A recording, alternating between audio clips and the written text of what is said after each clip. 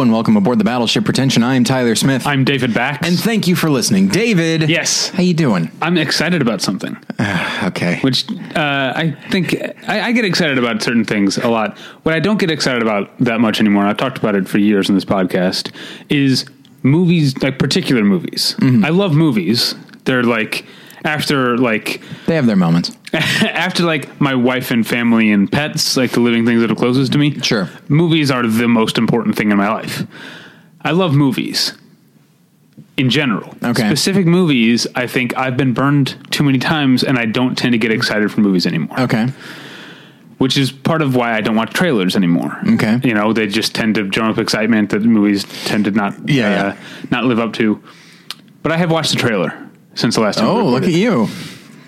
Because man of the people. There's a movie coming out that I'm so excited about that I couldn't bear to not see the trailer. Is this going to infuriate me? I don't know. All right. Because I want to know what you feel about it. Because it's a sequel to a movie, and I'm looking at, I think you have the original over there. The movie that's coming out is called Huntsman, Winter's War. Or The Huntsman, Winter's War. Yeah. All right. And I am over the moon with excitement about this movie. And the trailer did not disappoint. It's full of badass moments and visual splendor. And I want to know, are you, as someone, now I don't think you were as big a defender of Snow White and the Huntsman as I was. No, but I did like it. You've got the DVD over there. Do I? Yeah. Hang on a second. When did that happen? Well, that's regular Snow White. That's Snow White and the Seven Dwarfs. Oh, is it? That's the Disney Snow White. You're I right. do not own it. I'm sorry. You're right. But I did really like it, and I thought it had a really great visual style, and I enjoyed that Charlize Theron quite a bit. Yes, and she's back right. in Winter's War, along with obviously Thor. Christopher Hemsworth is in it. But new additions. Okay. Emily Blunt. Yeah. Always a good idea. And Jessica Chastain, this is the next thing I wanted to talk about. So I wanted to take your temperature on whether or not you were excited about Winter's War or not. I would venture to say, and David, I'm sorry, I don't really care that much. It could be great, and I'm worried that it's a different director, but they couldn't trust Rupert Sanders again after he might sweep Chris Hemsworth off his feet. Who's to say? Break up another marriage. I guess his was the marriage that got broken up. Oh, yeah, all right. But he did break up America's Sweethearts, Kristen Stewart and Robert Pattinson. Do you find yourself, and here's, okay, I know now it's being directed, the new one is being directed by a first-time featured director. That could be great or terrible. Or just so. But he was the second unit director on Snow White and the Huntsman. So here's a question, and this, I don't like to subscribe to celebrity culture that much, or even the idea that celebrities are different than we are. Certainly their lives can be different. It's certainly once they become movie stars and celebrities and stuff. But what fascinates me about my own reaction to things is when I found out about the director of Snow White and the Huntsman, whose name escapes me. Rupert Sanders. He and Kristen Stewart. Canoodling. Among other things. Yeah. And fucking. They were also fucking. Yeah. With a canoodle. It was really kinky what they were doing. And so that's one of those things like in a pool, right? A pool noodle? Yeah. So the thing that gets me is that, like, my first thought is, Kristen Stewart, you had Robert Pattinson. Look, directors are all well and good, and I'm sure he's a nice guy, but you had, heartthrob Robert Pattinson. Why would you give that up? Why would you risk that? And it's just like, I don't know. Yeah, you don't know what to think about. He could be a horrible asshole or a perfectly nice person, and she just, made it was a lapse in judgment, as we all have from time to time. But I suddenly that idea of, you don't say no to Robert Pattinson. I wouldn't say no to Robert Pattinson. Look, I think they're both probably perfectly nice people. Our Pats and Case do, and I think don't care for that. They weren't right for each other, but also not right for Kristen Stewart. Was probably the director who was 20 years older than her, who was already married.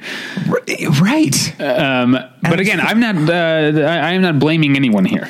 No, I don't think everyone's entitled to the decisions that they make, and they're also, in the case of Rupert Sanders, the I guess now divorced Rupert Sanders, entitled to live with the consequences of the decision. And I don't mean to say it in like I'm speaking kind of broadly and facetiously. I'm not even thinking about Kristen Stewart as a person. I'm not even really picturing her. I'm picturing, okay, let's see here. It's like, come on. On one side, you've got old married Rupert Sanders. And all his old married ways and all the baggage that comes with it. That's on one hand. On the other side, you've got dreamy, beautiful Robert Pattinson, and single and committed to you, Robert Pattinson. Come on. And, you know, it's, and everyone's going to hate you on top of everything else. Like, I can't imagine, I have to assume like just teen girls and boys all over the place were furious at Kristen Stewart for this. And probably at Rupert Sanders.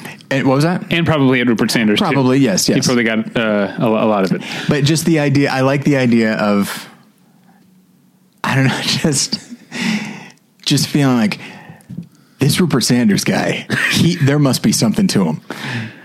For him to pull her away from gorgeous, twinkling Oh, so now he's got this aura of mystery to you. No question. Like, what is he? Do you remember Andy Barker, PI, second episode? Okay. Where it starts with Andy and a client named Guy something or other, who is like, he's like 400 pounds.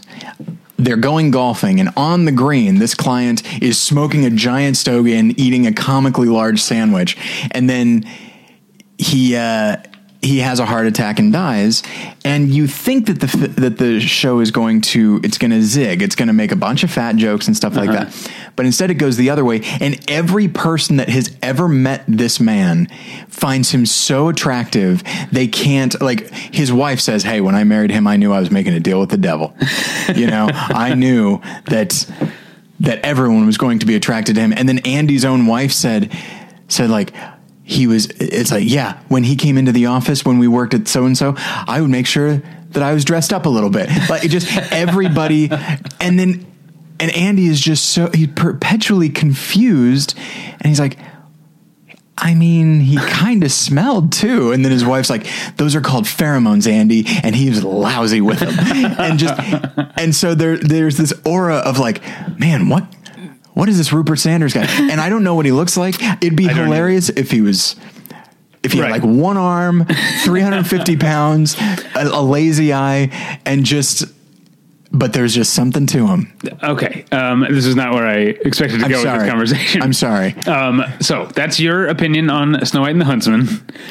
But to move on to Winter's War, one of the things that I'm most, intrigued by is that I feel like you could make the argument that I'm wrong, but I feel like heretofore, up till now, Jessica Chastain has avoided being in blockbuster type of franchise type stuff. I mean, she's been in big budget stuff like Interstellar and Crimson Peak and stuff, but has she done one of these kind of like tentpole-ish, effects heavy blockbuster type movies before? Is this her first foray into this kind of popcorn fare? I think so. And I'm kind of glad that, or it makes me think more like, it's almost like you like talking about what do people see in Rupert Sanders? Yeah. Like, I wonder what's going on with this screenplay. Yeah, that Jessica Chastain. She's like, I'll be in the second film. That's what I want. Yeah, no question about it. So that's definitely another reason I'm very, very intrigued by the movie. I will almost certainly be disappointed, and I'm okay with that. Okay. Because it's a sequel and it's a different director, so that's generally not a recipe for success. You know what? I'll throw this out there because I saw the trailer when I saw the most recent Hunger Games film. I think I'm excited to the degree that I'm excited for the film. I think I'm excited despite the trailer because the cadence of the trailer is kind of a standard. And you don't know this because you don't watch a lot of trailers. You know, I watch trailers. I've seen enough trailers though. But just like when you see blockbusters and stuff, and then they're setting up, here's the latest action type of thing. The guys at Red Letter Media actually cut together what these trailers are like, using trailers, and you realize, oh yeah, there's one guy, and it's just paint by numbers, and I think the Huntsman trailer falls into that. Okay. But the first film got so much credibility with me. But if you look past the structure of this Winter's War trailer, and you see what the movie looks like and who's in it and how they're behaving, you can get a sense of hopefully what to look forward to. And maybe I'm just being rosy-eyed here because I want it to be good. But I feel like what I'm seeing looks nice. Yeah. And also there's the fact that, you mentioned that you saw it at the Hunger Games movie. The Hunger Games is over now. And now, as much as, even though this movie is called The Huntsman Winter's War, it's clear by the trailer makes it clear that like the three women in the cast are as much, if not more, driving the story. And it's good to have, I'm looking forward to another female driven potential action fantasy sci-fi, not sci-fi, but action fantasy franchise. And it takes all three of them to add up to one Kristen Stewart, I think. Well, no, I think just Jessica Chastain is the Kristen Stewart. Oh, okay. Right, because she's the good. It's the good guys are Jessica Chastain and Chris Hemsworth, and the bad guys are Emily Blunt and Charlize Theron. Okay, from what I understand. Okay, I just mean from a screen time standpoint, it's Kristen Stewart left. All right, one actress cannot fill these shoes as far as the role of a female presence. No, we got to get me Emily Blunt, get me Jessica Chastain. So you've got Jessica Chastain filling the Kristen Stewart role, right? And you've got Emily Blunt filling that creepy albino guy role. Remember the creepy albino guy from the first one? Yes, vaguely. I know, but what's weird? He was in Legend, by the way. What is that? What is his name? I forget. But I remember. I saw Legend and I was like, what do I know that guy from? And I was like, oh, no wonder I didn't recognize him. He looks like a normal human being in Legend. I have more of I don't remember much about the characters. Albinos don't look like human beings. This guy in particular, they made him creepy. I don't want to sound like I'm like throwing all people who have lack of pigmentation into a barrel and marking them inhuman. Let's look at it this way. Sam Spruill is his name. Yeah, that doesn't sound familiar to me. The film was using him as a very specific. They were using an albino, or they were creating an albino character specifically, so that you would have the reaction that this character is otherworldly, because or at least unusual or something like that. So our beef now here is with Hollywood, as I like say, less than. So Hollywood is doing a great long-term disservice to the unpigmented in our population. Right, absolutely. Well, let's torch the whole place. Like they're doing okay. Like more and more, I feel like they're having more projects for black people. But now they're going very much the other way. That's where they're taking the black roles from. They're taking them from the. All right, this is stupid. Yeah, I'm sorry. Do we have any bills to pay? We do, and I'm sure they love coming right after talking about, powder. Okay, so powder, it's funny that powder was different because he didn't have hair, right? Right. Yes. His mother, I believe, was struck by lightning when he was in the womb. Okay, but the nerve that is touched by mention of powder has nothing to do with albino or alopecia or anything. Okay. It's the fact that it was directed by a convicted child molester. I don't think I knew that. Who is that? Really? No, it's like a whole weird thing where he years before that had been convicted and somehow set off no alarms in directing this movie with children in it. Wow. Well, perhaps he paid his debt to society. And the producer's like, you know what? We're going to give this guy a chance. If I had to guess, I'd say they didn't know. Somehow they didn't know. Wow, that's the first I've heard of this. Admittedly, I don't go looking for powder trivia, but usually, here. As is the case with anything powder related, the fact hits me when I'm not looking for it. Here is The opening paragraph of Victor Salva's Wikipedia. Oh, Victor Salva. Yeah. That's Jeepers Creepers guy. Yes, his Wikipedia page, the opening paragraph has 3 sentences. Victor Ronald Salva is an American film director. Well, that's one. Okay. Number 2, he is best known for directing the films Powder and Jeepers Creepers. Okay. Number 3, he is a convicted sex offender. I think they kind of buried the lead there. I feel like they should have led with that. This guy is a convicted sex offender. Oh, and I guess if you're interested, he also directed a couple of movies. little asterisk there in the life of Victor Salva. Yeah. Okay. Now we're definitely we literally made it worse. We actually made it worse. I'm so sorry to our sponsors. We're coming out against child molestation. Sure. I think I don't usually like when you speak for me, but yes. But our sponsors can probably get behind that. I think anti-child molestation is probably something that sponsors are going to be pretty happy to be associated with. Yes, probably. However, I was saying it kind of jokingly a moment ago, but what about the argument that he was convicted, he served his time or whatever it is? I don't know if he did. Did he serve time? I assume he would have to. I don't. You know, he paid his debt to society. He sentenced to 3 years, served 15 months. Doesn't seem like quite. I don't know the details, but that doesn't seem like quite long enough for child molestation. I don't have opinions on that. But but no, look. You know, there's the idea. Should he never have a career? I'm with you. I believe that our prison system should be geared far more towards rehabilitation than punishment. And so it's to a different extent. It's the same reason I said, of course, Michael Vick should be allowed to come back and play in the NFL. Sure.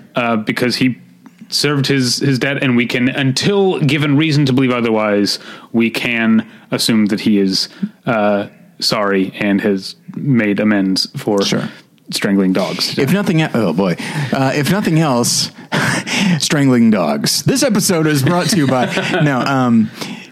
if anything, it would appear you and I have an issue with branding.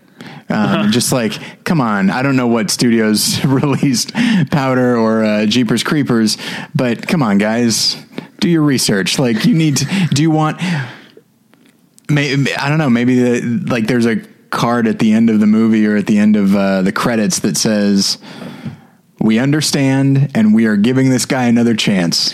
Right. So, did he do Jeepers Creepers 2? I think that was somebody else.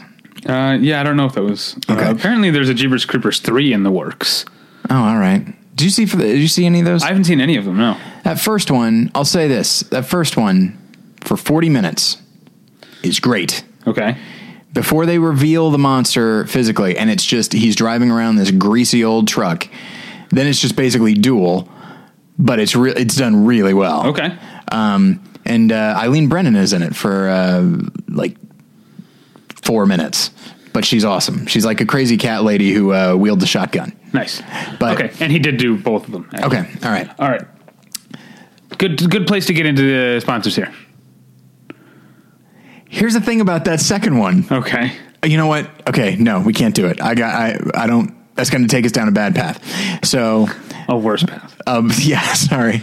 Oh, I'm so sorry, sponsors. But you know what? You're going to love that you sponsored this episode when you see what we have in store.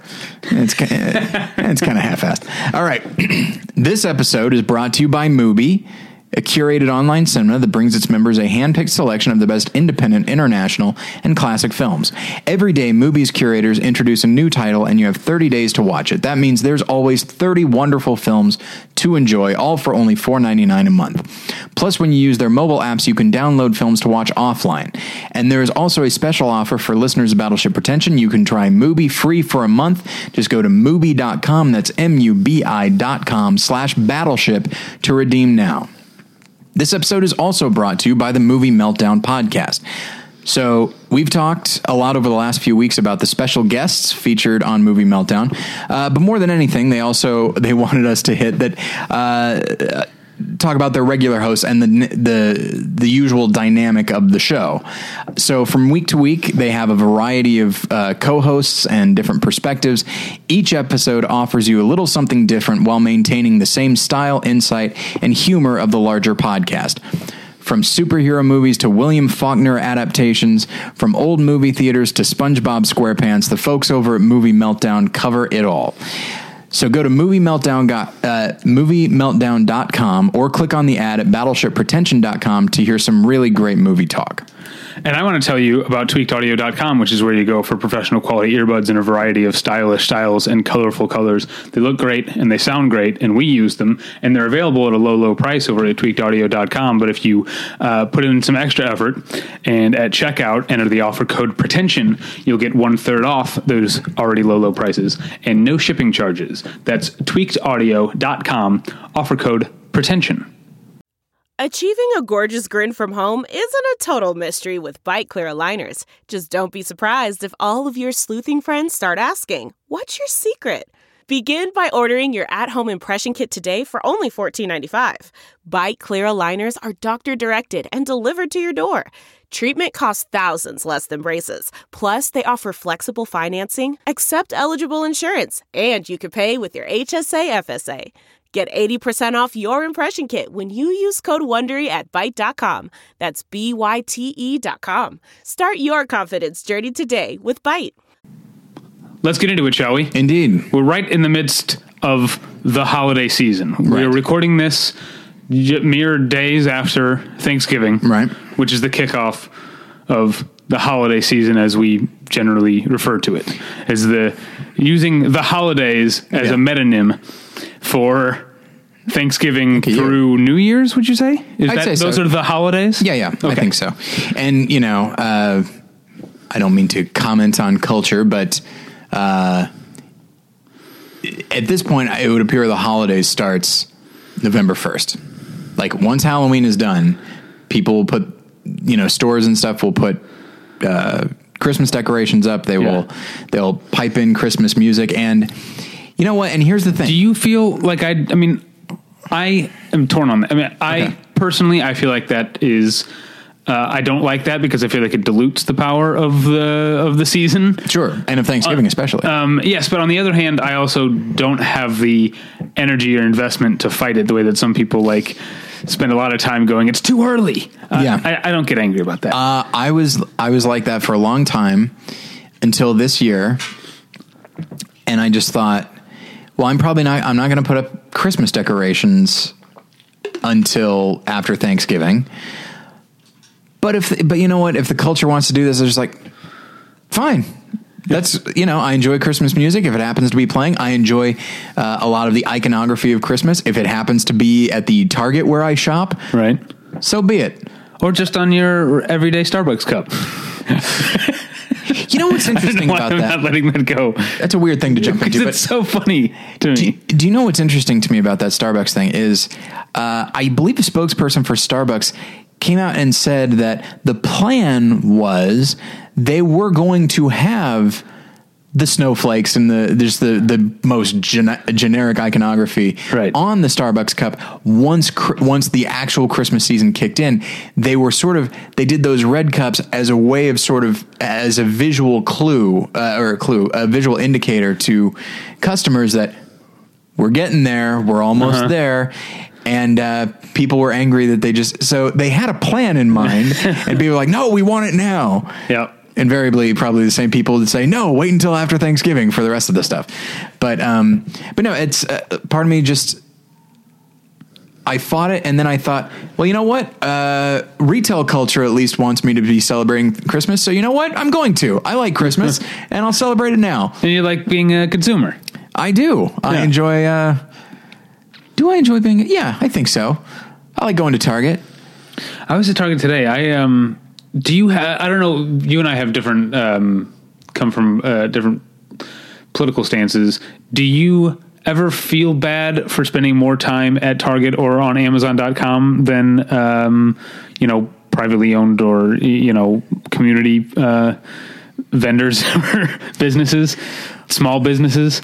Well, if those businesses want to start carrying Atkins shakes, then maybe I'll buy them if they want to, Yeah, you should go. Well, there's a place in North Hollywood. It's called Low Carb U. I didn't know that. University? I guess that is what it is. Or maybe it's supposed to be Low Carb You yourself. Welcome to the new Low Carb Tyler. Low Carb and I don't know if it's still there, actually. It's like a place that is...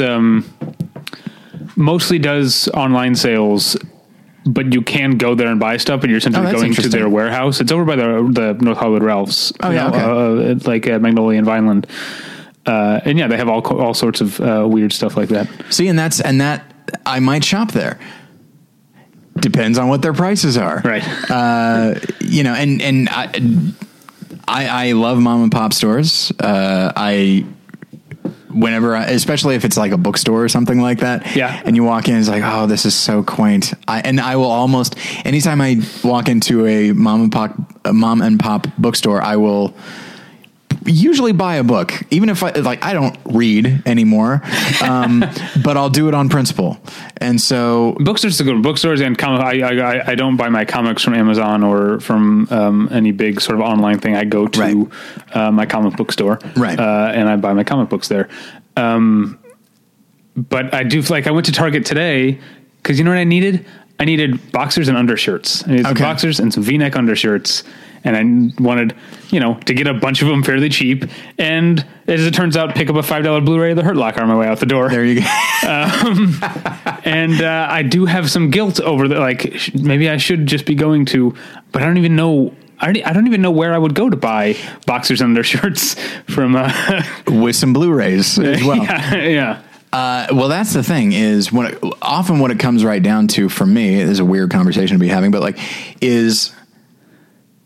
I think this is germane to the holiday conversation. Sure. Is the idea of, well, you know what it's like, well, I went to Target and you know what I needed? A variety of things. Yeah, right. And I didn't feel like driving around. I didn't feel like paying for the gas and that sort of thing. And I feel terrible about that when it comes to mom and pop places. There are no mom and pop department stores. Yeah. There are no big box mom and pop places. I wish there were. But as it happens, there is something to be said for, I view, okay, this is going to sound super stupid. Okay. I view Target as a kind of embassy, where no matter where it is in the country, or there will be parts of Los Angeles that I'm really unfamiliar with. But if I see a Target, my first thought is I will, if I need to use a bathroom or something like that, it's like a Target. I know what the bathrooms are going to be like. Yeah. I know if there's anything else I need there, I have a general idea of where it's going to be. Yeah. And so I walk in and it's like, all right, I might not be familiar with the neighborhood, but I'm comfortable here. I am among my people somehow. Absolutely. Because Target people, they're a special breed. Yeah. But yeah, that's what sucks is that the bigger the chains, the more they can afford to cut prices. Yeah. And that's why, the idea of going to a locally owned market or grocery store is well, what am I, a millionaire? I have to go to Trader Joe's because if I'm going to eat for a week, I'm going to have to pay Trader Joe's prices. I can't buy everything at the farmer's market or whatever. I do, for example, and I know it's not a small company or anything, but I really love the products of American Apparel. Oh yeah. T-shirts, boxers, whatever. But I can't be spending $30 for a T-shirt. Yeah. That's really comfortable stuff. Yeah. I haven't been in one in a while. All right. Let's get into it. Indeed. You brought up a movie, and not just at the holidays, but you wanted to talk about an actual holiday-related movie topic, if you can imagine. Yeah. I was talking about movies half an hour into the show. And it reminds, oh boy. We talked about Huntsman and then immediately veered off into other things. So, yeah, okay. So this came from a number of things. So I went home for Thanksgiving. You know what? That's weird to say. I don't view Missouri as my home. This is my home. Yeah. But you have lived here longer than you've lived any other one place, right? That's true. Yeah. I'm coming up on 9 years, which is crazy to think about. I just passed 10 back in September. Look at you. Yeah. Very exciting.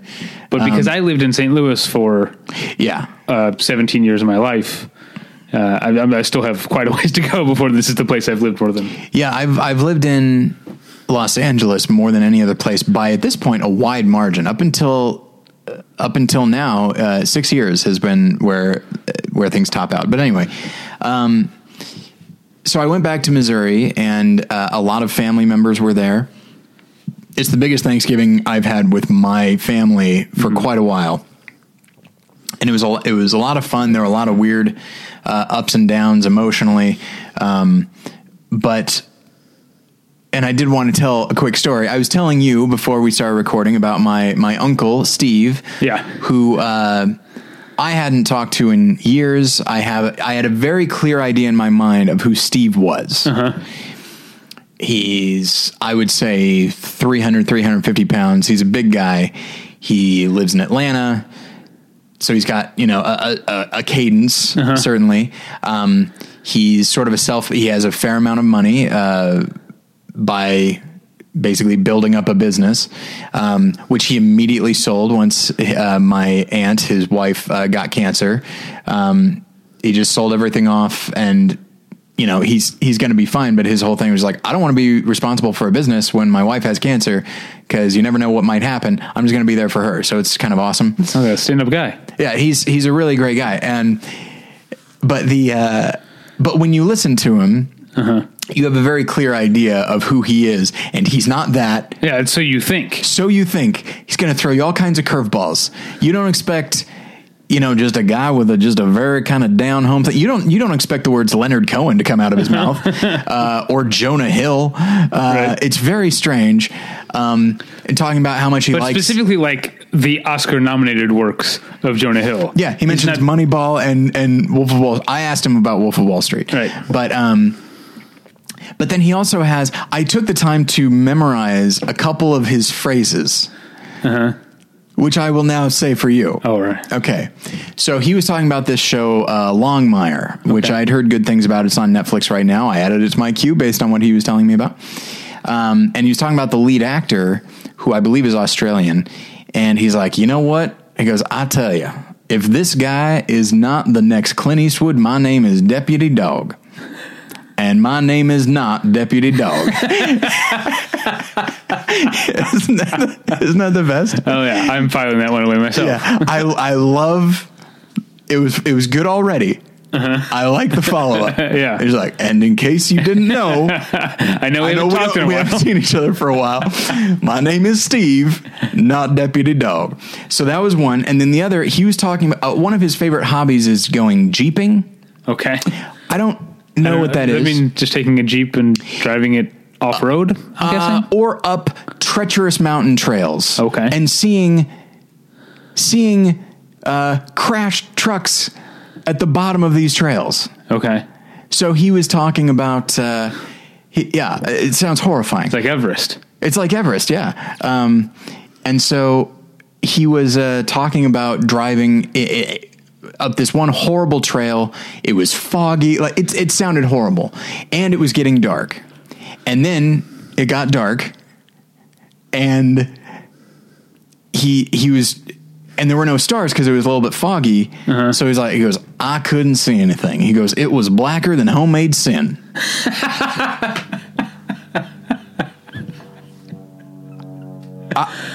I am filing that one away. Yeah. Oh, that's good. That's a new one to me. Yeah. Blacker than homemade sin. First off, you don't often describe something as like degrees of blackness. Yeah. At least not in a way that you're comfortable with. And so, but yeah, homemade sin. Yeah. Like you're just brewing it in your basement, just stirring it around like Macbeth. And so, so that was a great deal of fun, but also, and there are times when, and so my mom wanted Jen to take some family photos because it's entirely possible this group of people will not be getting together again for a while. Yeah. If ever again, because there are a couple of older folks, and it might not, another 15 years might not see them still around. I hate to put it in those terms, but. And you're all pretty far flung. Yeah, right? Absolutely. Yeah. And so, so Jen orchestrated these photos, and it was like, it was a lot of fun. There was a lot of laughter, but then at one point so then we went to eat, and then afterwards we went to, at my grandmother's request, this is actually why she was going to Missouri, going to my father's grave and her son's grave, which she had not been to since the funeral. Right. And so we all knew that. What we didn't know is that she wanted everybody to come with her. So this was like a family affair. And so we're all standing there watching her and my mom and my aunt, my dad's sister, watching them all standing at the grave and crying quite a bit. It was tough. It was tough to watch. Right. And then my grandmother came and hugged me, and she was crying into my shoulder, and that got me going, of course. So, and then from there, we went home, and actually right before, a dog had wandered into our garage, and we saw that it had a collar, and we thought, well, we will figure out where this dog belongs afterwards, because right now, because the sun is going down, and we've got to go to the cemetery because the next day was going to be raining. So we got home. It's like, all right, we got to figure out what to do with this dog. So we drove around to various houses, and through I gotta say it's not a crime, but like some pretty great detective work. We found who this dog belonged to, because one neighbor said, I tell you who you should talk to is this person over here, who takes walks all the time. If anybody knows who this dog belongs to, it's this person. We went to them, and they said, well, I don't recognize the dog, but I did see a yellow tracker being a small type of Jeep. Okay. I happen to know that because they're popular in southern Missouri for a while.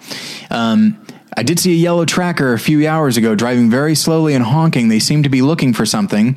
And then my sister-in-law said, you know what? I think when we drove in, I saw a yellow tracker pulling into a driveway that had like big stacks of wood. And so we went looking for a driveway with big stacks of wood. We finally found it. We drive into the house. Sure enough, there in the garage, the yellow tracker. We knock on the door. It's this very nice older couple. You can tell immediately it's them because they're panicky. They're very like, they come to the door like in a rush. And so we say, hey, did you lose a dog? I'm like, yes, we did. And they start crying. And so they follow us to our house. The dog is thrilled to see them. So that was and then we played Pictionary. So that was my Thanksgiving. This is a movie, essentially. Yeah, it's all over the place. You could write a movie about this. And so I didn't mean to go into that much detail, but just... That's okay, I got nothing to talk about today. Okay. But it got me... and you say it could be a movie. Obviously, you're saying that because of the discussion that we're about to have. I know what I'm doing. But it is... Yeah, this is not my first review. You've been doing this for, I'm going to say 10,000 hours. But it did get me thinking that, like, if it was just me, my mom, her husband, and Jen, or even two more people, this wouldn't be quite the same. It really did have to be, like you said, this far-flung thing. Jen and I come from California. My brother and his wife come from Denver. Colorado, yeah. We have somebody coming from Atlanta, Nashville, all to this one place. And some people haven't seen each other before. Other people have a fine relationship, not a bad one, but there's history sometimes. Okay. And there's just a dynamic that I never understood when I was a kid. I would watch episodes of Seinfeld where like somebody's dealing with their family, and I would view that emotionally as a welcome reprieve from when they're dealing with strangers. Because like, yeah, it's awkward when you deal with family, but at least you know them. And as I have gotten older, I get it, because you have to keep these relationships up. Right. No matter what somebody says, no matter what somebody does, there is an expectation that you have to forgive this person. And unlike the relationships you have with your current friends, relationships with family are often formed and defined by who you used to be. No question. You know what I mean? Absolutely. Like, your friends know you. Yeah. Your family hasn't seen you in 15 years, know at best the you of 15 years ago, and maybe even they still think of you as the you were when you were a kid or something like that. Yeah, it's the past, positive, negative, whatever. It's all there. And here's an interesting thing. So it's been in my family. It's been pretty widely acknowledged that I'm looking more and more like my dad every day, and my brother as well. But I especially, because I have a similar body type. And so, but that's just been kind of a foregone conclusion. But when there are people you haven't seen in 15 years, right, that gets mentioned. It gets mentioned a lot. I'm sure. Yeah. And I don't really I'm not in a position to talk about my dad that often unless I go out of my way to do so. So suddenly I have my aunt and uncle talking about, like, not only do you look like him, but also he would have been very proud of you and that sort of thing. And she's like, I haven't thought like this in a long time. Right. And so it forces you to think and feel about things that used to be, or at least used to do in a more regular way. And so all of this culminated in this idea of, there's something about the holidays, which is, Thanksgiving, Christmas, New Year's, that section where families come together. They don't do it for 4th of July. You won't come from states away to hang out with your family for 4th of July. Like, there's something about this particular section of the year. And I'm sorry, you know what? I could say Hanukkah as well. I apologize for that does actually. They're all right. crammed in there. When we say the holidays, that does include Hanukkah. Yeah. And I wish I knew more about Kwanzaa. I don't. Neither do I. I believe it's around the same time. I don't know. So I'm sorry, everybody. I apologize for being so ignorant. So there's just something unique about that. And there are movies that deal with that. There are plenty of movies about families getting together for something, a funeral, a wedding, that kind of thing. Yeah. But there's something about the holidays where there's no ceremony. Everybody's there. There's no new additions, nor are there any subtractions. Right. It's just everyone's there, and you're absolutely right. They all carry this history with them, and they can either talk about it or not talk about it, but no matter what they do, they're all feeling the same thing. Yeah, and I'll say the one and only movie that I thought to put on my list when you suggested this is a movie that I know that I'm a huge fan of. I know you like, and your wife is also a huge fan of this movie. It's called Home for the Holidays. That is the one that sparked this, yes. Good. It's directed by Jodie Foster. That's right. And starring Holly Hunter, Robert Downey Jr., Charles S. Durning. You're thinking of Charles Durning, not Charles S. Dutton. Yeah, sorry, I got it. Yeah, Charles Durning. I'm trying to remember who plays the sister. She's a great actress that I feel terrible. I can't yes, think of her name now. Her husband is Steve Guttenberg. Anne Bancroft is in it. Geraldine Chaplin is in it. Claire Danes. It's Dylan McDermott. It's a pretty great cast. Oh yeah, Dylan McDermott. Yeah. I'm just kicking myself that I can't think of this woman who's so great in so much stuff. Cynthia Stevenson is her name. Yes. And she's great in the movie as well.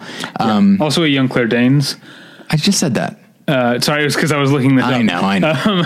But I wanted to mention Claire Danes. I remember watching this movie with my mom when I was younger, because I used to watch this movie so much. It's something I used to rent from this is what a weird kid I was, that I would multiple times when going to the grocery store video counter with my mom would pick up Home for the Holidays because it's such an excellently rewatchable movie. Although it does start with a Rusted Root song, which always kind of throws me because I'm not a big Rusted Root fan. I can remember it as she's touching up a painting in Chicago, I believe. Yes, right? That's her job. She touches up paintings. Yes, and that song kind of annoys me because I know her boss played by Austin Pendleton. Is that right? Yes. It's been a while. But I remember watching this movie with my mom, and as Holly Hunter is leaving, Claire Danes, her teenage daughter, drops her off at the airport. And as Holly Hunter's gotten out of the car at this point, and Claire Danes is like, "Oh, I forgot to tell you, my boyfriend and I talked about it, and we think we're ready, and we're going to have sex." And then drives away. I remember laughing really hard at that, and Mom being like, "You will not find that funny when you're a parent." Yeah, that's very possible. And so. Yeah, there are a number of other movies, but I think one of the reasons that Home for the Holidays sticks out to me is because it's Thanksgiving. Often it's Christmas, but Home for the Holidays is very much Thanksgiving. Yeah, it's weird that there aren't a lot of Thanksgiving movies. Yeah, and I'm trying to think, so we're talking about movies, but I feel like we're going to stray into larger things as we have this discussion. One of them is, why do you think that is? What is the difference between Christmas, culturally, what is the difference, and familially, I guess you could say, what is the difference between Thanksgiving and Christmas? Can you, that would allow more Christmas movies than Thanksgiving? I don't know. I honestly don't know what it is. I mean, I know that Thanksgiving, because it's less commercial, has less of a space in the shared culture because there aren't, it's not being advertised to us. Do you know what I mean? It's not true. The reason that we see Christmas decorations and Christmas songs before Thanksgiving is because companies, stores, and whoever stand to make more money off of Christmas than Thanksgiving. You've really got, unless you sell, turkeys and sweet potatoes, you don't have a lot of investment in Thanksgiving. But I'm not sure why there aren't as many movies about it, because it seems like it should be ripe for that sort of thing. Yeah. And you know what there are is a lot of TV episodes about Thanksgiving. Oh, okay. Yes, you would definitely know more about that than I do. Okay. But most like long-running sitcoms or even dramas have done at least one, if not a yearly Thanksgiving episode. Mm-hmm. Because I talked on the Movie Journal a couple weeks ago about, I was overstating for hyperbole, but saying that all television shows are about family in one way or another. Okay. And Thanksgiving really lends itself to that because it is, every episode of a TV show is kind of like Thanksgiving because everyone's gathered together all the time. And there's been a lot of a rich history of that. As far as why there are fewer movies, I really don't know. I don't know. It seems like it should be so ripe. I think so too, because you have people that are gathering together. When you think of Christmas as, okay, there's opening presents and you get together and eat. But presents, I think, and the idea of sitting around the tree and everybody is exchanging gifts and opening presents. Everybody might be gathered around, but there's no guarantee that people will be talking with one another while they're opening presents. In fact, that probably won't be happening. Everybody's kind of, and even though it can bond to people like, oh, this person gave me a great present, it'll often just manifest itself as, oh, thank you so much. This is just what I wanted. Or just what I needed. Or the person's like, is it okay? Will it fit? I've got the receipt, whatever it is. Whereas Thanksgiving, the nature of it is we're all getting together to do this very communal thing. Everything about it. And yes, I guess there's the idea of, a big part of Thanksgiving that I don't care about, so I don't think about it, is football, getting together and watching football. Yeah. It's not. But even then, the two people, the two or three or however many people can talk about, oh, this team is great or that team is great. And even though that can be seen as superficial communication, it isn't, that there's a bond and a communal love of this thing. And I don't understand why there aren't, when you look at Home for the Holidays, like that to me is the essence of what a Thanksgiving movie could be. Yeah. Even though the family doesn't entirely get along the whole time. There's a lot of verbal fisticuffs and some actual fisticuffs that take place in the movie. But there's such a sense of family history in that movie, and that thing of like, it's sort of like what we were talking about before, because these people are family and not friends. No matter how many awful truths are revealed or things that had been thought forgotten brought up, or how many punches are thrown or whatever, at the end of it, they're still going to be family. And next year, this is still going to be, it's either going to happen again or they're going to have a clean slate to try and make it go a little better. Yeah. There's that sense of they can, to a certain extent, you can say or do anything and it's not going to end the relationship here. Yeah. It could, there's always a possibility, but to me, one of the reasons that the script for Home for the Holidays is so sharp has to do with the Cynthia Stevenson character, who we see she and her husband as uptight, humorless, and all this kind of stuff. Because, our protagonist is Holly Hunter. And there's an exchange between the two of them where... Now, when Cynthia Stevenson's on the exercise bike? Or it might have been like a Stairmaster or something like that. But anyway, it's a weirdly, this is such a, like, that the Cynthia Stevenson on an exercise bike is one of the highlights of the movie. It's such a, like, I don't want to say low key. It's such a tuned in movie. Yeah. That small moments feel huge just the way they would in this amplified Thanksgiving familial gathering setting. Yeah. And everybody, sometimes people have to sort of retreat to the thing that brings them comfort, and that's a thing that brings her comfort. Right. So say what the scene is. I cut you off. So it's after a lot of the stuff has happened, and so Holly Hunter's talking with Cynthia Stevenson, and even though her character, you know, she talks about Robert Downey Jr.'s character is gay, and so she's not socially comfortable with it. She might be okay with it on an individual basis, but she certainly doesn't like the idea that people know she has a gay brother. So that certainly makes her look a very specific way, especially now, as opposed to like 94, 95. Yeah. But when she talks about, you know, you and I believe the character's name is Tommy, like, you go off to your lives and I'm just here taking care of our parents. I don't have the freedom to be the fun, free spirit you guys are, because someone had to do this. Yeah.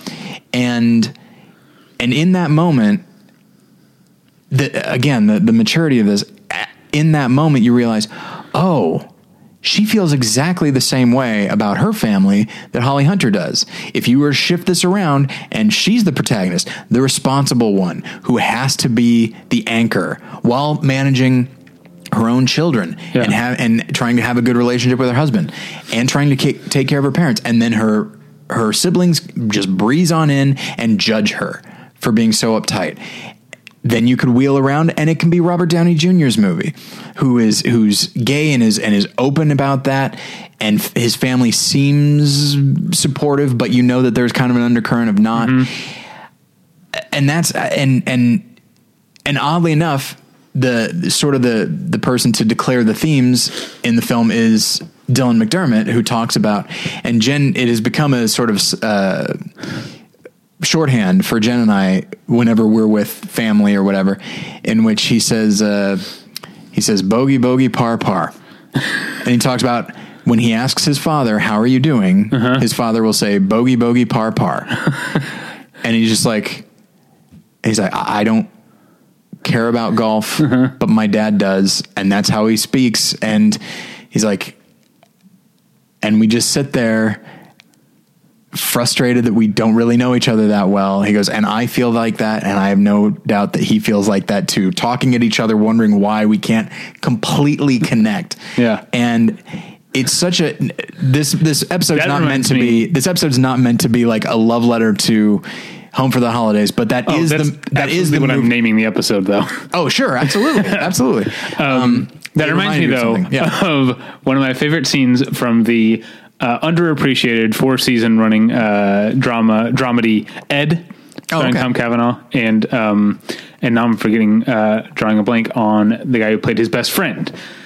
Why am I drawing a blank? Anyway, his father-in-law, his in-laws came to visit them for Thanksgiving, and he was telling Ed, he was like, this guy, my father-in-law, never starts a conversation with me. He never says a single word unless I say it first. So he was like, this Thanksgiving, I'm going to wait him out. So it becomes like the C plot, like the runner of the episode of Mike, the character, just like looking at his father-in-law and his father-in-law not. And finally it's the end of the episode and his mother-in-law is like putting the stuff in the car and they're just sitting on the couch staring straight ahead, not talking to one another. And the old man says, boy, that internet sure is something. And Mike goes, yes, the internet sure is something.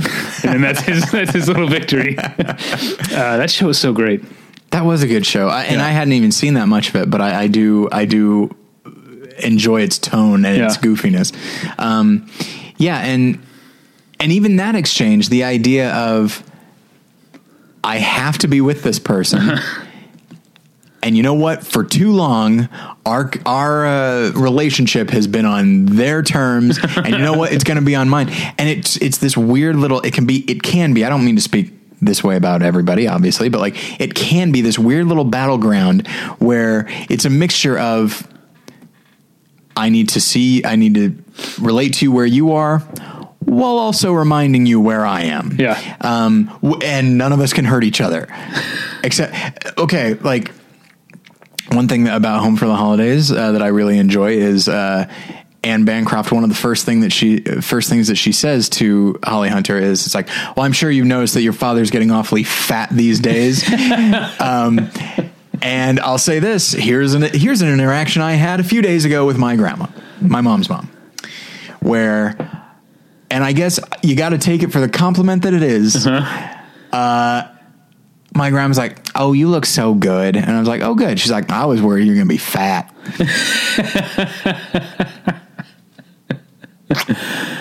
And I was like, well, then there you go. Good yeah. I was like, well, yeah, I guess I'm not, you know. And even though I've put on a little bit of weight over the last few years, according to my grandma, I'm not fat. Here's how I know. She would have said it. You know, she doesn't have much of a filter at 91. And so, and in that moment, I could have gotten angry. I could have gotten offended and said something. But in the end, so much of it just boils down to, you pick your battles. Who cares? You know, it's family, and it is not worth having this argument over. But so real quick, because this isn't going to be all Thanksgiving, because it can't be, because there's so few Thanksgiving movies. I'm looking up a list of Thanksgiving movies, and there's a lot that, like Rocky has part of it does take place around Thanksgiving. It's not a Thanksgiving movie. The two big ones I think that came up are Planes, Trains, and Automobiles, which is not what we're talking about, because he's not with his family. It's not so much about family. And then there's a unfortunately not very good movie called Pieces of April, which is Katie Holmes it's the inverse of Home for the Holidays, where the Holly Hunter character, instead of going home, her family decides to come to her fourth floor walk up, apartment in New York, and she's going to make Thanksgiving dinner for them. Do you remember that? I do. And you know what? I wonder if, and I agree with you, it's not that good, though it has there are some performances in there that are great. I believe Patricia Clarkson was nominated for her only Oscar for this film. Oh, is that right? For supporting actress. Yeah, it's got a great cast, because then it's got Oliver Platt. Derek Luke plays the boyfriend. That's right. Sean Hayes from Will and Grace is one of the neighbors. Yeah. And then who's the other neighbor who actually teaches her how to cook? I do not recall, but I remember liking that part. Yeah. And you know what? But here's what I was going to say. Yeah, it's not perfect. There's a lot of things that I don't like. I don't like the way the filmmakers treat Derek Luke as a weird red herring that because he's the black boyfriend. It's set up like, wait till the parents get a load of this. Is that what you're saying? Well, and also you see him doing some kind of shady dealings that day. Right. And then it turns out, reveal that, oh no, he was just trying to get the perfect turkey or whatever horse shit, or a certain present or a certain kind of thing that would contribute to the day. But the filmmakers, it's almost like the filmmakers are crossing their arms and peering at you over their glasses as if to say, what did you think he was doing? It's like, I thought he was doing what you wanted me to think he was doing, you manipulative asshole. Yeah, that's true. That movie is definitely problematic. That's a great, but real quick, the neighbor who teaches how to cook is Isaiah Whitlock Jr. I just didn't really know who he was then. Oh yeah. And so but the thing is, I wonder if I were to watch Pieces of April now, would part of it still ring truer for me? Because what you have Katie Holmes' character inviting her family over so that they can see how legitimately adult she is. Right. I haven't seen Pieces of April since I believe I was in college. Yeah. It's 2003. The movie? Yeah. Something like that? And so I was still, in the eyes of, my family, undoubtedly, I was still very much a kid. Yeah. And so, but now I am an adult, and I do feel this compunction. Compunction? Is that the word? Compulsion? Compulsion. Do you feel compelled? Sure, why not? Okay. Compunction. I don't think that's a word. I could look it up. Oh, well, we could just move on. But I feel this need to prove that, no, I'm a full grown up. I got myself a house. I've got a wife of 10 years. I've got a job. I'm a regular person, as they would say. So, listener contest. If you know what movie Tyler is referencing when he says I'm a regular person, email us and we'll give you an attaboy. Sure. Absolutely. So I feel like Pieces of April, because there's this desperation now, so much around the desperation is really convoluted or super contrived. Compunction is a word, but it does not mean what you were using. Damn it. What does it mean? Oh, I already closed it. What, did you think I wasn't going to ask? I thought maybe off air. A compunction, a feeling of uneasiness or anxiety of the conscience caused by regret for doing wrong or causing pain. Contrition, remorse. Well, I knew there was a reason I knew that word, because all of that does apply to me most of the time, but it does not apply in this situation. But so the film does have there's a desperation to the lead character, and even though there's a lot of craziness and it's overly complicated, but there's also a lot of contrivances around that, I wonder if I, as an adult now, would watch that and at least understand the emotional core to it. But I'm not sure. So, and I believe... Well, should we move on? Doesn't the ice storm take place at Thanksgiving? You know what? You're right, but I haven't seen that in so long. Yeah. That's a great movie, by the way. I don't know if listeners have seen it, but it also doesn't kind of feel, it feels like it doesn't really fit into what we're talking about here, because it separates them. Do you know what I mean? Yeah, that's true. That's true. It separates them into like the adults and the kids. Yeah. So I don't know that it is a family gathering movie like we're talking about. Right. Now, we can move on to Christmas. Yeah, I think that's it for me for Thanksgiving. And we can talk about the perfect Christmas family gathering movie, Home for the Holidays, turned on its head. Okay. And that's, of course, The Ref, directed by Ted Demme. I do have it written down here, yes. And that is a movie that I love. Even though, I don't know, I've revisited it and it doesn't hold up. Like, I used to watch that one all the time too. And some of it is a bit, a little bit over the top at times now when I watch it, like in a way that, sure. I think doesn't hold its center as much. But for those who don't know what The Ref is about, Dennis Leary plays a burglar, I guess, on the run, who decides to hole up in a, I guess, suburban family Christmas gathering and take them hostage while he waits for the heat to die down, I guess. But he manages to kidnap, in some ways, maybe the most dysfunctional family of all time, but in other ways, a family that is perfectly commonly dysfunctional. Maybe I think is part of the movie's point is like every other movie is about how the suburbs are full of dysfunction. Yeah. This is that Kevin Spacey and Judy Davis play your standard dysfunctional bickering suburban couple. The difference being with The Ref is there's no subtext. Everything they feel, they say.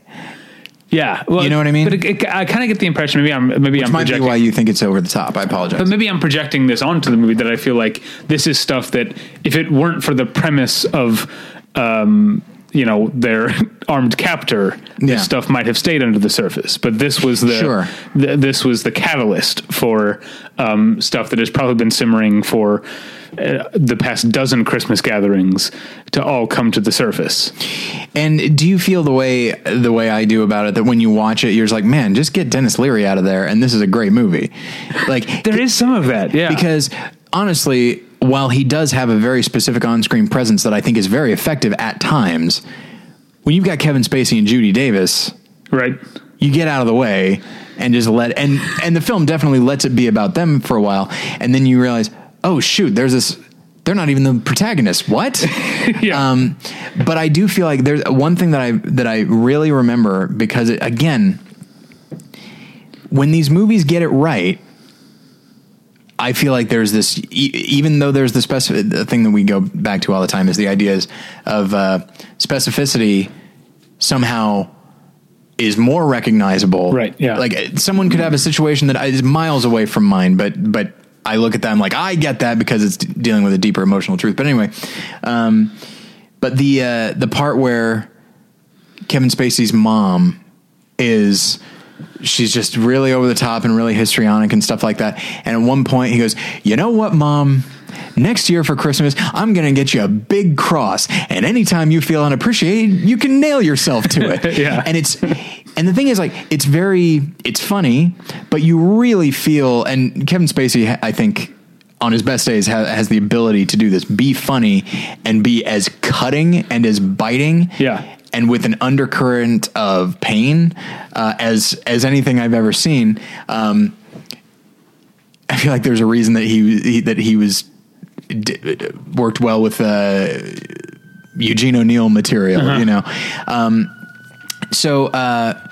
Oh, sorry, my neighbor with the horrible garage door is leaving. So that sounds like those plants from Harry Potter that when you rip them out of the soil, they scream. I don't know if the listeners could even hear it, but that's what it sounds like. Like I needed earmuffs for that. So, but like that little thing, it's so much of the ref is this idea of imagine you could say, or imagine you did say all the stuff to your relatives that you wanted to. Yeah. But here, and this is where I get into Home for the Holidays mode is, yeah, but then they have to say all the stuff to you too. Yeah. And are you ready for, do you really do you think you're the only sane one in the midst of a bunch of lunatics? No, I don't think so. Yeah. You're just one more of these. That's why my favorite character in the ref is the character played by Adam Lefevre is the actor's name. And he's the brother-in-law he is the one who doesn't have anything. He's not mean or crazy or anything. He's like the completely milquetoast guy. Yeah. And he has my favorite line in the entire movie, which is when Kevin Spacey, after at this point over an hour of just cutting remarks and in front of everyone, just being in each other's throats and arguing, they announce that they're getting a divorce. Adam Lefevre goes, "Why?"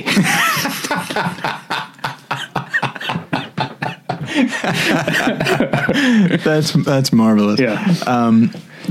So, there are a number of other, there's a bunch of Christmas movies.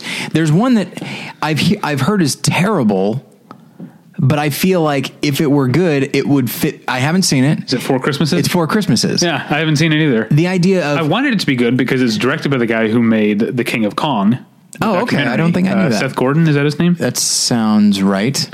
And the idea of, okay, children of divorce... and they've got 4 families to go to and eat, and they have to navigate the emotional minefield of each one. That sounds great. Right. But apparently that's just everything gives way to just silliness and all that. And it's just like, there's a good movie to be made from that premise. And it seems like there just should be some natural comedy on the pairing of Vince Vaughn, who is 8 feet tall, and Reese Witherspoon, who is 3.5 feet tall. Yeah. At the very least, just every 15 minutes, he's like, "Hey, where are you?" Yeah. But yeah, that Seth Gordon guy, he made The King of Kong, which is great. And then he made Four Christmases and Horrible Bosses and Identity Thief.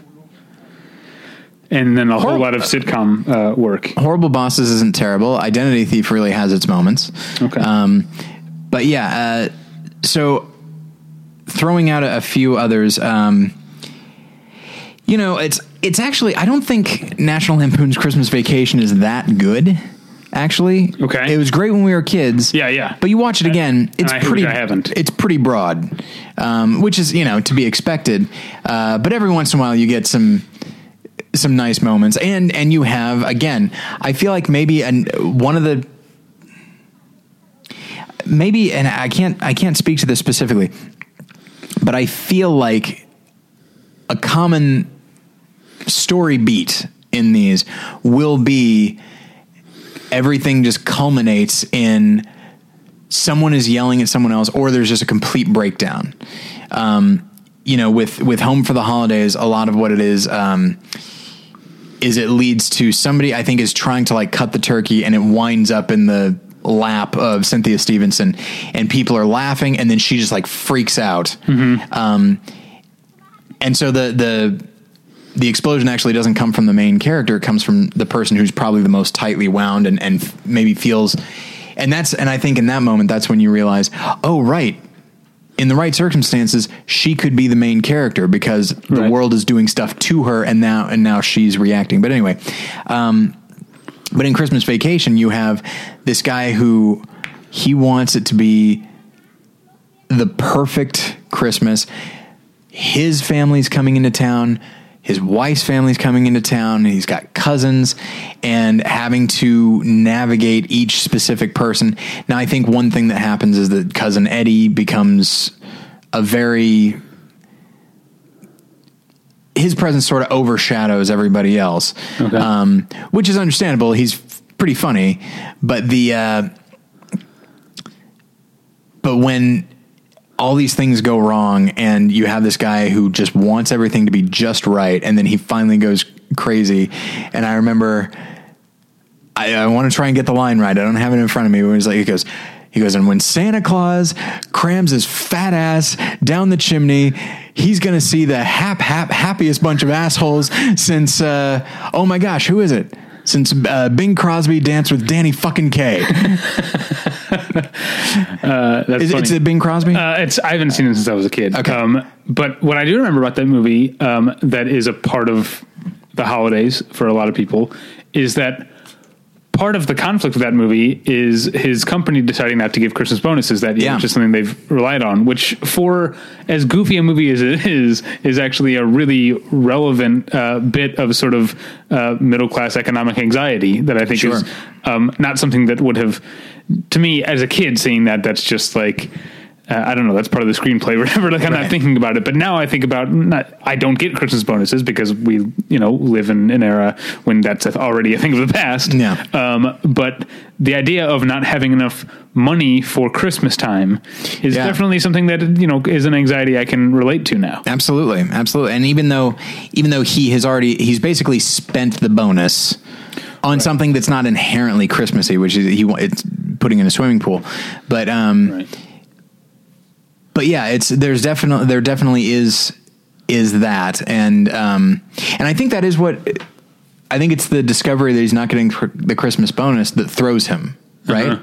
He gets a subscription to the Jelly of the Month Club or something like that, right? And I think that's what throws him off, and that's a thing that I feel like doesn't get talked about enough. Certainly you have plenty of Christmas movies that talk about commercialism and that sort of thing. But it's almost always in a Grinch situation where it's all very vague and not vague, but just heightened and that sort of thing. Whereas there's a specificity, even though it's National Lampoon's Christmas Vacation, there's you're right, a specificity to, hey, we're all expected to spend a lot of money. Yeah. And what if you don't have it? That's definitely something that I think a lot of Christmas movies intentionally avoid, because Christmas movies are trying to, generally family-oriented Christmas movies are trying to capture a certain feel, and that even though that's just as much a part of the holiday as, eggnog and shit, it's not the pleasant part of the holiday. Right. And if you're making a movie that's a Christmas movie about financial anxiety and stress, that's not going to be, it's not going to end up on lists of like what movies to watch with your family this Yuletide. And along those lines, I don't have the director's name in mind. A Christmas Tale. A Christmas Tale? Yes. Arnaud Desplechin? Yes, that's right. Probably Desplechin? Probably, yes. Okay. Have you seen it? No, I never have. It's really great. I mean, it's hard to, I guess we're not talking about movies that are Christmas movies or Thanksgiving movies, but movies about a family. Families at the holidays, yeah. And this one is very much, it's aside from Home for the Holidays, this one I think probably fits the best, because it's a drama. There's moments of humor in there, but it's just the kind of humor that you encounter in everyday life. There's people who haven't been talking to each other, but they're trying to make a go of it. There's a desire for forgiveness, a desire for reconciliation, but people just can't let that happen. And it's a wonderfully acted film, a very well written film. And just the idea. And one thing that I really like is that, this family lives in a fairly large house. And when you have, I would say, because when I was a kid, there was, when we would have Christmas, there'd probably be like 12 people there. Mm-hmm. And when you've got 12 people, except for when you're eating and when you're opening presents, you're not all going to be in the same place. And so you're talking to someone who came from Christmases of more than 24 people. Usually. A very Catholic Christmas. Yeah. And so the idea of you go from room to room and it just, each one has a different vibe to it. Yeah. and then it's like, oh no, I walked into the bad room. Okay, I got to go to the good one. There was an episode, real quick before and then I'll let you get back to that. There was an episode of Empire last season that did a flashback to either a Thanksgiving or a Christmas gathering that felt so authentic because it was like before they'd made all their money and they had a house on Chicago or on the South Side or whatever. No, I guess it was the shoots in Chicago, but I guess it's New York in the show. And it showed like some people at the table, but then there's also some people who have TV trays because there's not enough room at the table for everybody. Some people are eating their Christmas dinner, TV trays and other chairs around the living room. That felt very authentic to me. Well, it's my experience. Yeah. I mean, when you think about it, there is a common cultural phrase, which is the kids table. Right. Like, yeah. I think that comes from holidays, right? Yeah. I'm sure. Yeah. Okay. Well, all the kids are going to sit together. So they're going to have their own stupid kid conversation. We, the adults, are going to be over here. And it's the perfect metaphor for life that you spend all your time at the kids' table wanting to be at the adults' table. Yeah. And once you're at the adults' table, you realize you had a lot more fun at the kids' table. Oh, yeah. It's just like, I just want to talk about Pokemon or something. Yeah. A Christmas Tale is a wonderful film. It's emotionally very draining, but it's just a really great drama that I think rings everything out of this idea that you can. Now, one thing that we talked about, even though this episode is going to be titled "Home for the Holidays," which heavily implies going somewhere else. Yeah. I do also want to talk about a few movies where the family is just together. Actually, but you know what? Before I do that, because that's a different section, a movie that feels like it belongs in this, but doesn't. Okay. Is the Royal Tenenbaums. They even use music from A Charlie Brown Christmas, but it doesn't take place at Christmas. Yeah. Yeah. Do you know what I mean? Like, it feels wintry. Or autumnal at least. Yeah, absolutely. Yeah. And yet it does not fit. It does not apply. Yeah, that's a good point.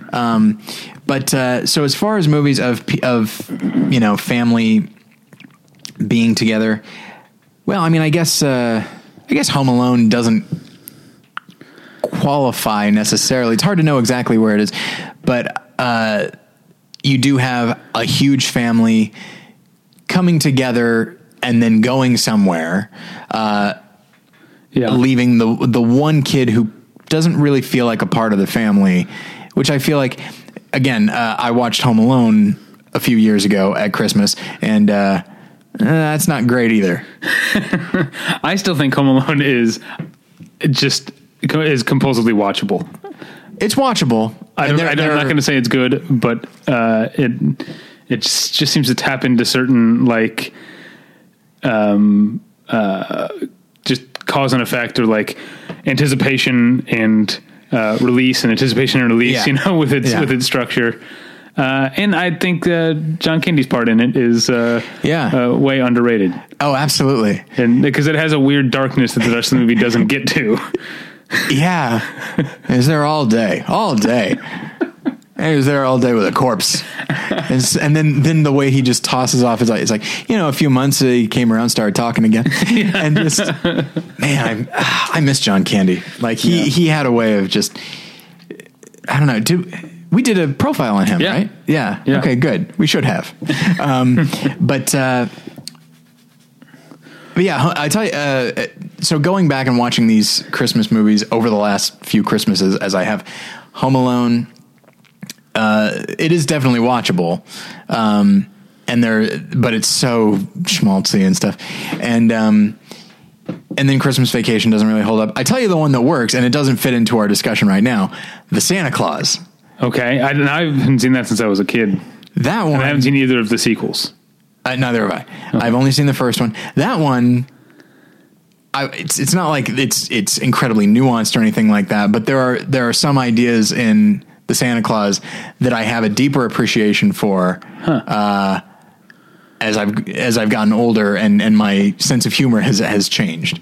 And so, but anyway, that's it. But that doesn't fit into this. So, are there any New Year's movies about families? Because families don't spend New Year's together, right? Not really. New Year's is when you get, it's like, I'm tired of hanging out with these people. I'm going to go out with my friends and get drunk. Yeah. Yeah. There are good New Year's movies, but I don't know that. I don't think to do with family. Yeah. Are you a big New Year's person? I've never been, and maybe because I don't drink. But I also I'm not really big on New Year's either. I've had fun the last few years, and definitely living in Los Angeles, the existence now of things like Lyft and Uber, Sure, have really helped with New Year's. But I don't know. It's not my favorite time. But we have friends who do a yearly party, and it's fun to put on a suit, Sure, and go, dance around and they set up like a photo booth in their apartment. Like, they make a fun time out of it. Yeah. Okay. That sounds like fun. I've never been, I think I've been to a New Year's party every once in a while, and I never enjoy it. There's always and I think people understand this. There's always a melancholy to New Year's Eve for me. Well, that's Auld Lang Syne is like the saddest song. Yeah. Yeah. And there's a mournful quality to it. I can't even think of any New Year's Eve movies. I believe there is a movie called New Year's Eve, but I don't think it's my kind of movie. No, and I never saw 200 Cigarettes, which I think is like a big New Year's Eve movie. I did see that. Yes. Okay. I couldn't tell you a thing about it because I was like 98. But I did see that. Yes. You know what else is it that if I hadn't Googled it, I would have forgotten that this even is a New Year's Eve movie, but Four Rooms is a New Year's Eve movie. Oh yeah. I would not have remembered that. Yeah. Oh yeah. Okay. Yeah, that's true. I haven't seen that in years either. Me either. So a couple other things, just movies about family being together. Okay. Maybe not getting together because they already are together. Is It's a Wonderful Life. Okay. Which is a Christmas movie, but isn't really. Yeah. It takes place like Eyes Wide Shut. It takes place at Christmas. Yeah. And by the way, the similarities do not end there. They both end with the same word. So can you imagine Jimmy Stewart being like, "Hey, Mary, you know what we should do?" Anyway, but It's a Wonderful Life. That one, it does feature, it is very much about family. You have him say, like, why do we have so many kids? Mm-hmm. And like, there's a economic thing there. There's a frustration there. You have his horrible fucking uncle who ruins everything. And to me, like, there is no better symbol for like how much family can ruin your life, and yet you have to forgive them, than was it Uncle Billy? Yeah.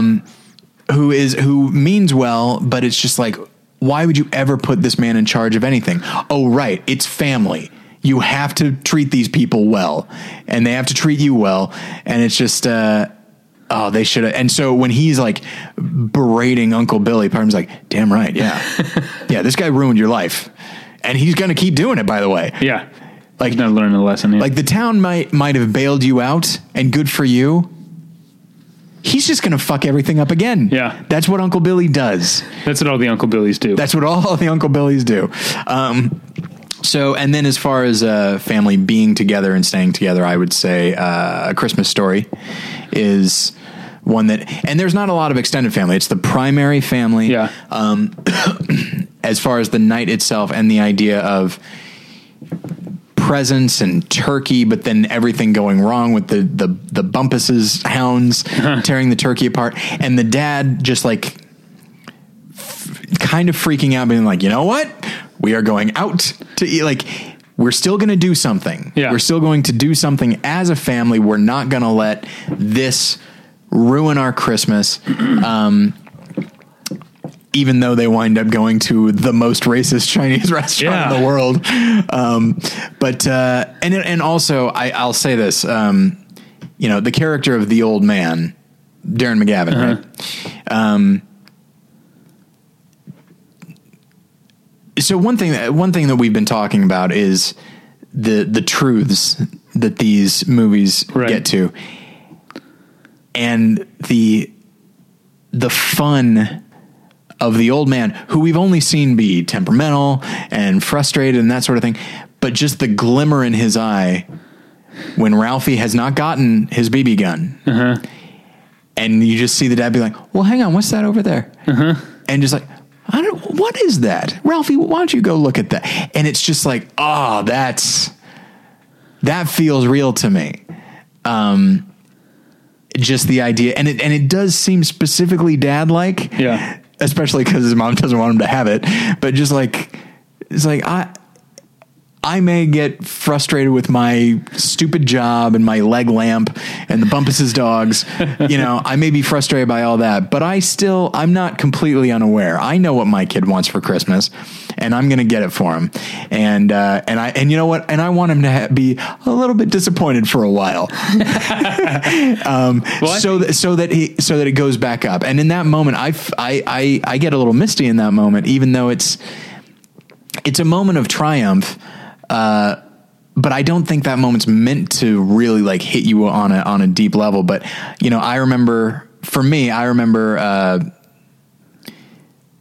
I'm not sure if I'd say this is the best Christmas present I ever got, but it's one of the more memorable. And that was, it must've been 1985, 6, maybe. I don't know. I was very young, and my dad bought for me the Rancor and I'm sure both my parents, they both got it for me, but they both turned the keys on the Rancor. Yeah, exactly. But it became very clear that my mom was just like, that thing's so ugly. Meanwhile, my dad is just like, he goes, well, how does it work? Here, take it out, and it's like, oh, you should have him eat that guy, and so I don't know. I'm glad we're ending this on kind of a positive note, because we started with just like family. It's a bunch of fucking assholes, and by the way, you're one too.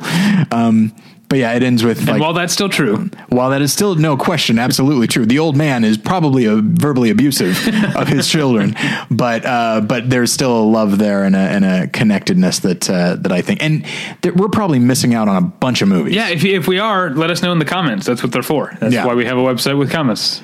Come on, you guys. Get with the program. And again, let us know if you know what movie Tyler was referencing when he said, I'm a regular person. So, you can find us at battleshippretension.com. That's where you can find this podcast, all the other podcasts, and the BP fleet, and all of the movie reviews and all sorts of other stuff that goes on there at battleshippretension.com. You can email us at david@battleshippretension.com or tyler@battleshippretension.com. You can follow me, David, on Twitter at DavyPretension. You can follow Tyler on Twitter at TylerPretension. Now, you have some of the podcasts. I do. What's going on there? Well, there's Worth Playing For, in which we just talk about Survivor. And this last week, it was a double episode. And rather tragic ending to that second one. There are a lot of people. There are the people that I like, the people I don't like, but then there are people that I was like really rooting for. And the last person I was rooting for left the game. He died. Yes, by his own hand. The name of the show became literal at this point. Yeah, exactly. Everyone's like, oh, he was survived by Abby the rest Maria of team whatever. And then there's also More Than One Lesson, where I believe this week. That's right. Yeah, this week we talked about the Best Picture of 1974, which is The Godfather Part 2. Good stuff. I like that movie. Going on a limb, saying that's a good movie. It is. And a lot of the discussion is it better than the first one and that sort of thing. A lot of people say it is. A lot of people say it is, but I haven't yet met anybody that says it is. Yeah, I will always prefer but I'm also the guy who prefers A Fistful of Dollars to The Good, the Bad, and the Ugly. There's something about just like the lean and mean nature of that first one that I really like. Not that, The Godfather is still a very opulent movie, but I do like the more narrow focus of it. Slightly more narrow, only by comparison. To me, it's just like, when it comes right down to it, the power of Marlon Brando is something that cannot be replicated, and he really brings a lot to that first film. But anyway, sorry, we can move on. My other podcast is about TV. It's called Hey Watch This with Paul and David. This week we are talking about The Last Man on Earth, which I picked just because there's not a lot airing the week of Thanksgiving, turned out to be the best episode of The Last Man on Earth since the pilot. Nice. It's a fantastic episode. And also we're talking about The Walking Dead. So as of last night, I have watched an episode of The Walking Dead.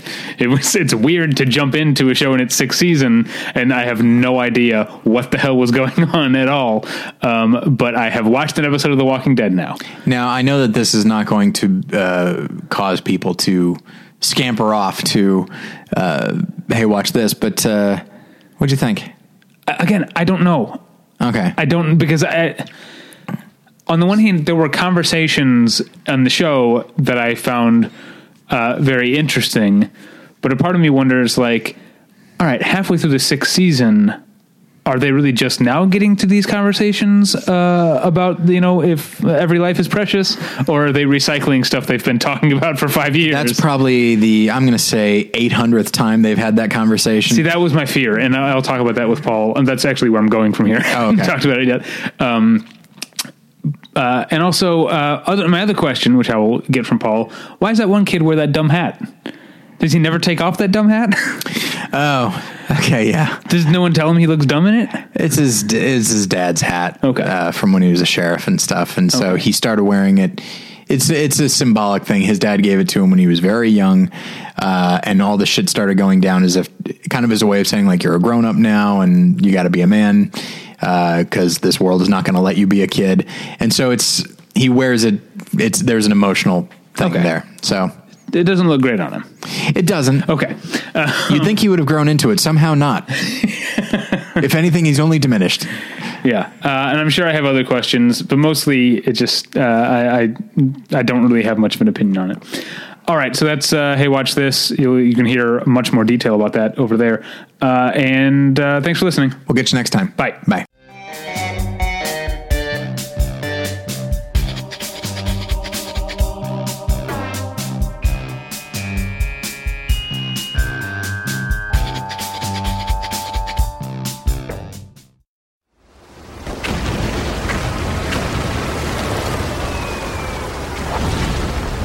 This program is a proud member of the Battleship Pretension Fleet.